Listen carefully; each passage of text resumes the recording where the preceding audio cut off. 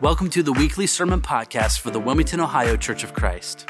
We pray that this message will inspire you and help you grow closer to God in your faith. Be sure to stick around after the message to find out more about how you can take your next best step. Enjoy the message.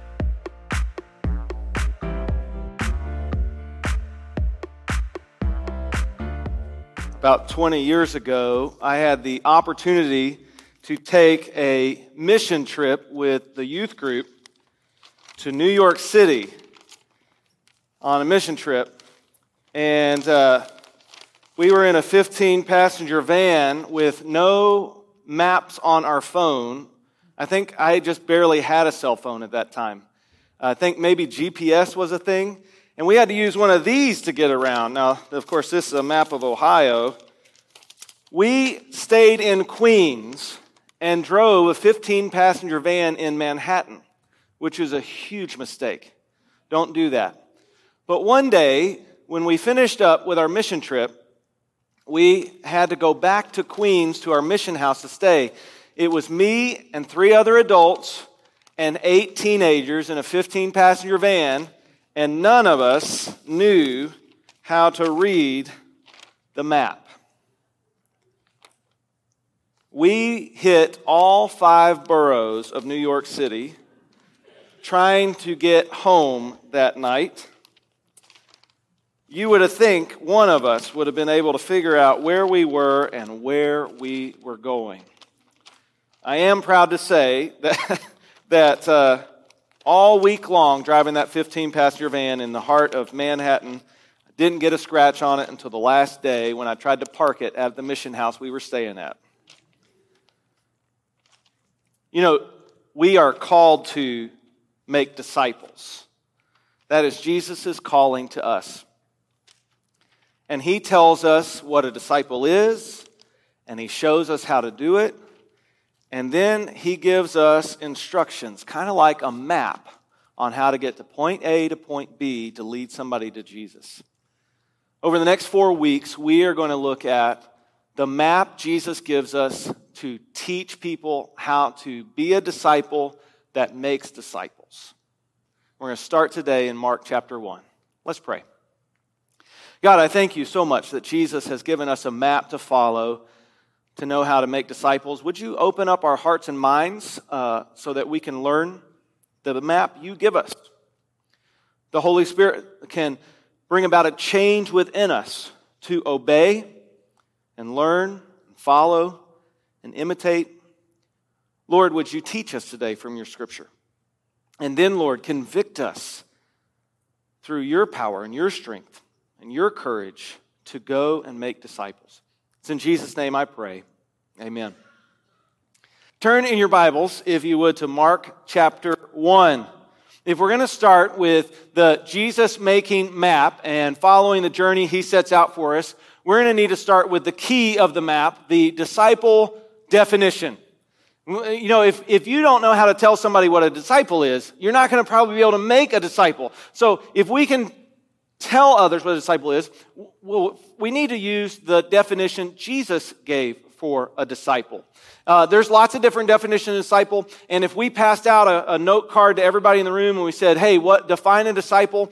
Well, we would probably end up using slight variations sometimes and sometimes drastically different definitions of a disciple. But if we can all be on the same page as a church, knowing and understanding the terms Jesus uses for a disciple, we're going to be more likely to be able to make a disciple. So today we're going to start with the definition of disciple. And in Mark chapter 1, verses 16 through 20, this is how Jesus defines a disciple. As Jesus walked beside the Sea of Galilee, he saw Simon and his brother Andrew casting a net into the lake, for they were fishermen. Come, follow me, Jesus said, and I will make you fishers of men. At once they left their nets and followed him. When he had gone a little further, he saw James, son of Zebedee, and his brother John in a boat preparing their nets. Without delay, he called them, and they left their father Zebedee in the boat with the hired men and followed him. In this passage of Scripture, we find how Jesus defines disciple. The first part of the definition for Jesus, it has to do with that phrase, come and follow me. Now, in our New Testament, in our translation, we see that phrase, come and see, come and follow me, a couple of different times. In John chapter 1, John the Baptist sees Jesus, and he points Jesus out to his disciples. He said, that's the Messiah. And so some of John's disciples started following Jesus. And one of them, named Andrew, he says, Jesus, where are you staying? And Jesus says, well, come and see. Now that invitation, come and see, was just like the invitation to just show up out of curiosity. Just come and look and investigate. Just out of curiosity, come and see. A little bit further in chapter 1, Philip goes and finds Nathanael. And he says, Philip says to Nathanael, Nathanael, we found the Messiah, the one we've been looking for. He comes from Nazareth. It's kind of like saying he comes from Michigan. And Nathanael says, can anything good come out of Nazareth? Just kidding. And Philip gives the same invitation. He says, well, just come and see. And it's this curiosity. Just show up and take a look. But when Jesus says in Mark, and he says in Matthew, when he says to those disciples who are fishing, come and follow me, it's no longer an invitation just to show up out of curiosity. That is a command. Come follow, learn, and imitate, and do it right now. Jesus is calling us, everyone within the sound of my voice, whether you're in this room or you're watching online, he is commanding us to come follow him, learn from him, imitate him. And it's a command to anyone who knows anything about Jesus. If you don't know anything about Jesus, the invitation, just come and see, just look. But if you know something about Jesus, it's a command, follow me right now. When I was growing up, I was kind of taught like that was the first time Jesus had saw those guys, and he just called. And when Jesus calls, you just throw down your stuff, you start following him. Well, in the timeline of Jesus, he had already spent some time with them. They had already come and investigated out of curiosity, but now the command is to commitment. They had seen Jesus do some miraculous things. They'd seen him heal. They'd heard him preach, but they were still fishermen in their jobs. But when he gave them the command, after they had seen those things, after they had spent weeks with him, just out of curiosity, they said, we've got to make this commitment. A disciple of Jesus is going to obey that command to follow him, learn from him, and imitate him. They're going to obey in such a way that they can be guided by Jesus. A disciple is guided by Jesus. They follow, they learn, they imitate. Disciple is guided by Jesus. If you could imagine going on a trip where you're going to climb a mountain. Now, not just a trail, but actually go climbing. I have almost no experience in climbing. I would need a mountain guide, a climbing guide to help me know how to climb a mountain. Now, a good guide is going to pick a route that is suitable for my experience. A good guide is going to show me the way to go and maybe even tell me the exact steps to take. Step in the places I'm stepping. Grab the handholds I'm grabbing. And a good mountain guide is going to tell me what I need to bring and what I don't need to bring. Like you carry too much stuff, you're going to get tired along the way. You carry too little stuff, you're compromising the safety of the whole mountain climbing team. Jesus is our guide. Just like a mountain guide, he tells us what we need to pick up. He tells us what we need to lay down. He tells us and shows us the steps we need to follow, and we can even step in his path. Jesus shows us the way. In fact, he is the way. The scripture says he is the way, the truth, and the life. Listen to the instructions our guide Jesus tells us in Luke chapter 9.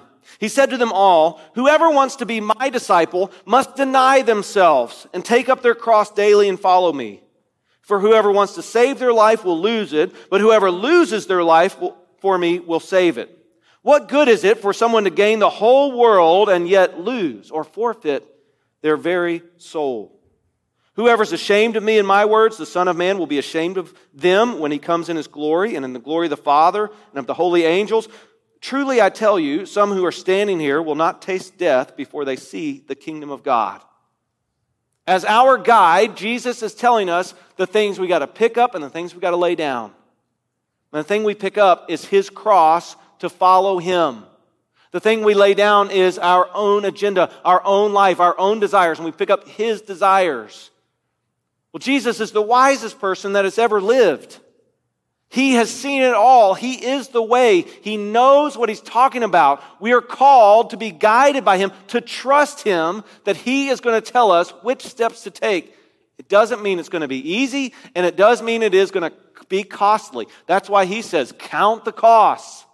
But it is so worth it. A disciple is guided by Jesus. They learn from him. They follow him. They also learn from him. Virgil Hawkins, he's the preacher at the largest, fastest growing church in Port William.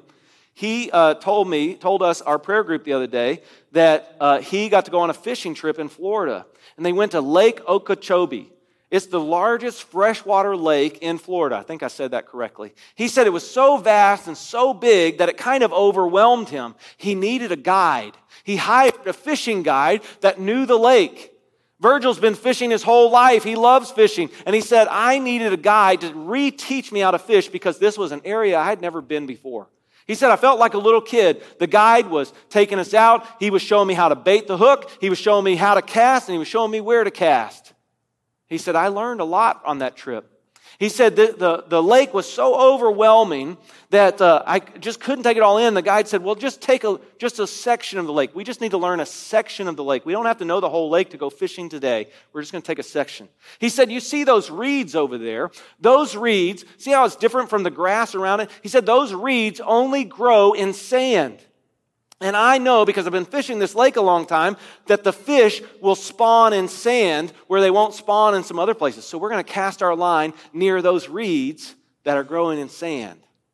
He said the bait we're using, it's on a bobber, and this bait only attracts a certain kind of fish. And I know that if you see the bobber go down in the water, count 3 seconds before you try to set the hook. He said later they used a different bait, and the guy said, well, this is a different type of fish. If the bobber goes down, this time you count 5 seconds before you set the hook. See, the guide knows the area, knows the terrain. He's done it before, and he can give good instructions. When we follow Jesus, we allow ourselves to be guided by him. He not only tells us the path, but he tells us how to do it. He shows us how to do it, where we get to imitate him. See, we follow, we learn, and we imitate, but we need that guide, and we have to allow ourselves to be guided by Jesus.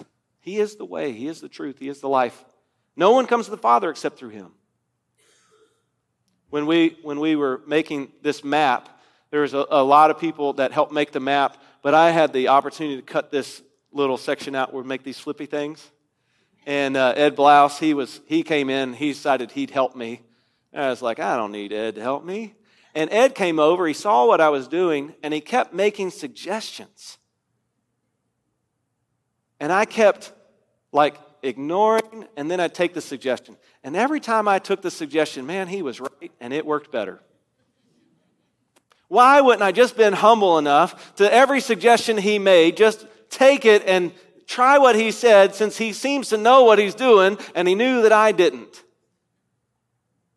See, when we start following Jesus, you got to believe me when I tell you, he knows what he's doing. And most of the time, we don't. You know, Jesus sees the entire future. We can't even see into the next 5 minutes. He knows every step we need to take, and most oftentimes, he just tells us our next step we need to take. But if we trust him, he will guide us. He will teach us. We can learn from him, and we can imitate him. This is part of being a disciple. It's the definition of being a disciple. A disciple is guided by Jesus. And if you spend time with Jesus, and you obey what he says, and you follow what he does, he is going to change you. Which is the second part of this definition in this passage, Mark chapter 1, verse 17. Come follow me. Remember, that's a command to follow and learn and imitate, allow yourself to be guided by Jesus. Come follow me. And then he says this profound statement. It's a profound couple of words. I will change you. I will make you. Who does the making in this? Who does the making? It's Jesus makes you. See, a disciple is remade by Jesus. This kind of happens in two ways, positionally and progressively.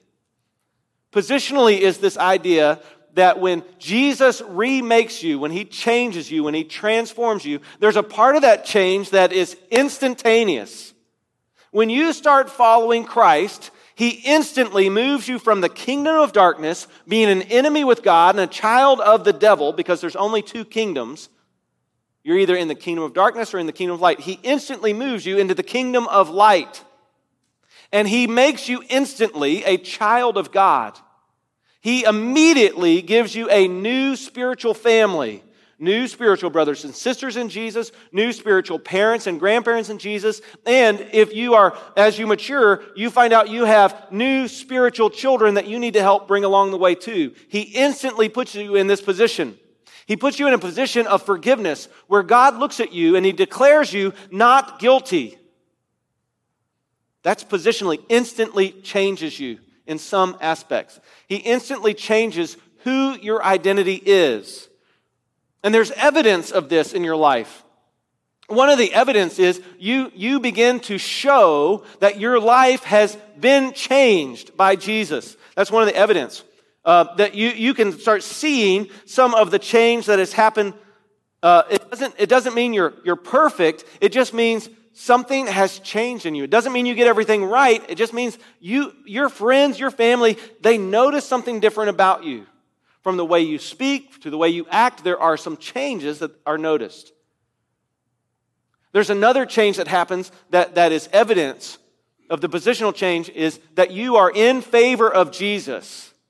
You are for Jesus. You are favorable toward Jesus. See, before you're changed, you might think He's a good teacher, but you're not going to follow Him. You might think he was a great man, but you're not going to follow Him. But when the change happens, you want to follow Him. And you're favorable toward Jesus, and you are unfavorable toward sin. These are evidences of the change that happens when you begin following Jesus. And you're no longer there out of curiosity, you're there out of commitment. And that's a positional change. Some of that happens instantly. The indwelling of the Holy Spirit begins when you start following Jesus. But there's another change that is part of being a disciple. Being a lifelong learner of Jesus. Disciple kind of means learner. And it happens over the entire life that you have following Jesus. It's called progressive change, progressive sanctification, being changed slowly over time. In fact, the Scripture seems to indicate that you're going to be changed. The largest change that's going to happen in your life is going to take your whole lifetime to achieve, because you're going to be changed into the character of Jesus Christ. There are different words that talk about there's different tenses that talk about salvation in the Bible. It says you are saved, you're being saved, and you will be saved. And it's talking about this change that's going to happen in your entire life as you follow Jesus the entire way. He is gradually, over time, as you spend time being guided by Him, changing you. Timothy Keller, one of the preachers I really impressed with and learned a lot from, he says that's one of the beauties of heaven in his mind, is the person that we are designed to become in Christ. We're gradually changed into that person, and then we arrive in heaven face to face with Jesus. We're changed to be like Him, and then we have thousands of years to continually develop the best qualities about ourselves. All the qualities that we want to be known for. We want to be known to be kind and merciful and loving and gracious. And for thousands of years, those qualities keep developing. And he says the opposite is in what he imagines hell is like. So he said he's known people who are 60, 70 years old, and they've taken their lifetime and they've spent 60 and 70 years of life to become angrier and more bitter as they've lived. And they don't know Christ, and then when their time comes and they go to judgment, they end up in hell, and then they spend the next 1,000 years becoming more angry and more bitter. And he said, regardless of the pain and the suffering, the fire, the darkness, it's just growing increasingly more angry and bitter and alone for thousands and thousands and thousands of years. And he said, I can't imagine being 70 years old, and I've spent 70 years getting more angry and more bitter, but doing it for 1,000 years. He said, I can't imagine what type of hell that would be. We're progressively changed to look like Jesus when we spend time with Jesus, being guided by Him. A disciple is remade to look more and more like Jesus. And we spend time with Jesus using the tools that He gives us that you already know, that if you've been to Sunday school or you've been to church just about any amount of time, you've probably heard somebody say, learn to read the Bible, learn to pray, spend time in a group. Those are the tools that Jesus gives us to spend time with Him. Just this year, I've been doing a study on Psalm 119. Psalm 119 is the largest chapter in the entire Bible. I've never studied it at any depth. It's 176 verses. It's an acrostic poem built on the Hebrew alphabet. The Hebrew alphabet has 22 letters. I don't know Hebrew, but I'm learning the alphabet. Each letter of the Hebrew alphabet gets 8 verses. And so it ends up being 22 stanzas, 8 verses each, 176 verses long, and each stanza teaches its own little section about how you can grow closer, know God, and how it can change you. The psalmist is writing this acrostic poem about the beauty of God, the beauty of God's Word. A couple of weeks ago, I was studying one of the stanzas, and the Asbury revival was going on. And it was 8 verses about what God calls revival. People seeking His face with all of their heart, turning from their sin, and obeying with all of their might the Word of God. That's when revival breaks out. And I thought, well, isn't it interesting that I'm reading a passage of Scripture that describes the time and the request of our prayers? The next section, it changed me again. It had this phrase. It said, I'm glad I was afflicted because now I follow you. And I meditate on that. That seems so strange that the psalmist would write, I'm glad I went through a troublesome, suffering time because now I'm back with you, Lord. And I could just see this psalmist writing and looking back over his shoulder at his life, recognizing that he went through a terrible trial, a suffering in his life. He didn't like it. He didn't want to do it again, but he noticed that God walked with him through that suffering that entire time. And it made him draw closer to God, lean more on God, have to entrust himself more on God, and it transformed him. It changed him. And so he didn't like the suffering. He doesn't want to do it again, but he's glad he went through it because it drew him closer to God. And that changed me. Reading the Word of God, pointing us to Jesus, transforms us. When we spend time with Jesus, it transforms us. When we spend time with Jesus using the tools He gives us, the Holy Spirit uses those tools to transform us. That's why we're supposed to learn to read our Bible. And some of the Bible's complicated. That's why we need other Christians to gather around to teach us how to read the Bible and what we're reading. In Acts, I think is it chapter 9 with Philip and the Ethiopian? Chapter 8, the Ethiopian is traveling away. He's reading the scripture of Isaiah. Philip's running alongside of the chariot. And he says to the Ethiopian, he says, do you understand what you're reading? And the Ethiopian says, how can I understand it unless somebody guides me? And Philip, who had spent time with Jesus, hopped up in the cart and he started telling the Ethiopian everything about the scripture that points to Jesus. In fact, he told him how to be saved. He told him how to connect with Jesus. And the next passage says the Ethiopian stopped the cart and he said, here's some water. Why can't I be baptized too?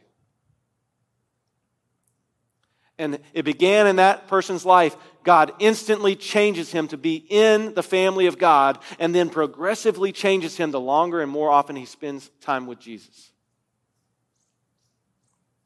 A disciple who is guided by Jesus is remade to be like Jesus in character. This is part of the definition that we have to explain to people when we teach them how to be disciples. And finally, come follow me, Jesus says, and I will make you fishers of men. A disciple is sent by Jesus. Now, when we think of fishing, we most oftentimes think of casting that line And that can be a lonely hobby. It can be an isolated hobby. But when Jesus was talking to his fishermen, when he was calling his disciples, commanding them to follow him, they were working as a team. In fact, one of the passages of Scripture described Peter and Andrew casting their net into the water. As in, the net was so large, they had to do it together. That's not a way I've really ever fished. I've seen it done. But Peter and Andrew, James and John, they would oftentimes fish together as a team. Disciples are sent.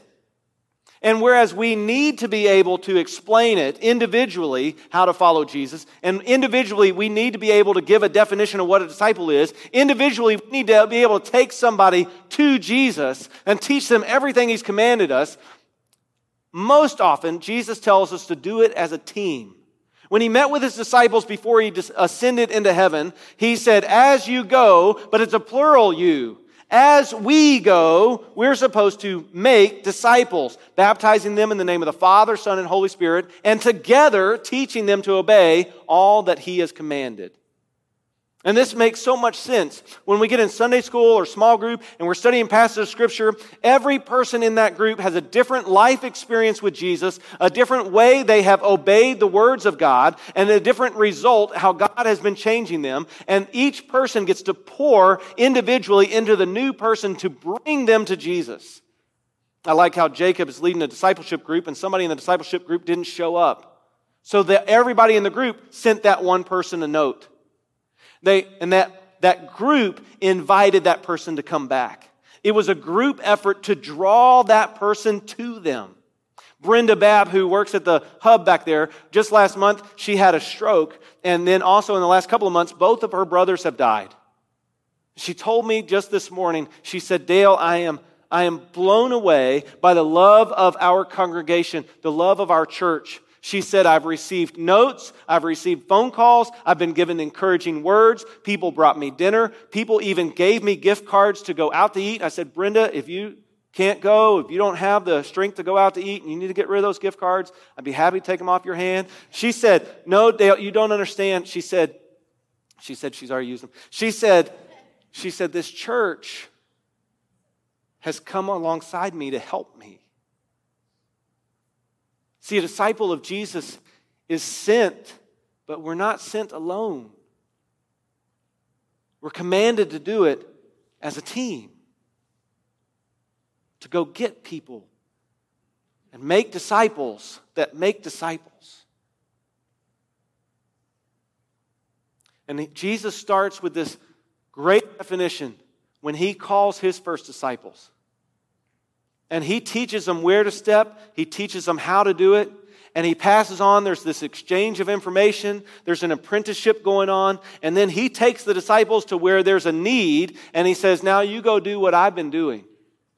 And it is amazing. It blows my mind that in just under 3 years, Jesus taught a group of guys how to be like him so that when he left, by the power of the Holy Spirit, they were able to go teach and change the entire world. In John chapter 17, when Jesus was praying, he said, Lord, my job here is complete. Now, this is before he went to the cross. Well, what job was complete? He had trained his disciples on how to make disciples. So after he died and rose from the dead and he sent them on mission, their job was to go make disciples that make disciples. And it's been reproducing itself every century since. And so we have to ask our question of ourselves. Where are we under this definition of Jesus? This definition of a disciple of Jesus. Where are we on this discipleship pathway? Are we allowing ourselves, humbling ourselves, to be guided by the instruction of Christ, where we obey what he says, and we obey quickly? Where we turn from our old way and we jump onto his way, because he is the way, the truth, and the life? Are we spending time with him long enough in his word and in prayer and in groups? Are we spending enough time with Jesus through the tools he gave us to be changed by him, to become more like him? And what part are you playing in the role of this church making disciples? How are you participating in being sent? Because this is part of the definition of who you're supposed to be. We can break down it even further if we want. I've got questions to ask. On a scale of being guided by Jesus, with one side being nobody tells me what to do, and the other side where it says, I am sold out and committed to following Jesus every moment of my life. I just want to do whatever He tells me to do. Where do you fall on that scale? I know oftentimes I fall in the middle. I want to follow, but I'm easily distracted. I have good days and bad days, but I still try to follow. Well, He's pulling me and commanding me to go to maturity. Sold out. Obey Jesus in every moment. I got a long way to go. But He's progressively changing me. What about being made? What about a disciple is remade by Jesus? Where do you fall in that scale? Can you look at your life on that scale? And one side would be this. I noticed no change in my life since I started following Jesus. And the other side, all the way on the other side to maturity, it says, it's becoming a habit for me to lay down my own agenda and take up His agenda more and more often. I find myself falling in the middle again. I take 3 steps forward, 2 steps back.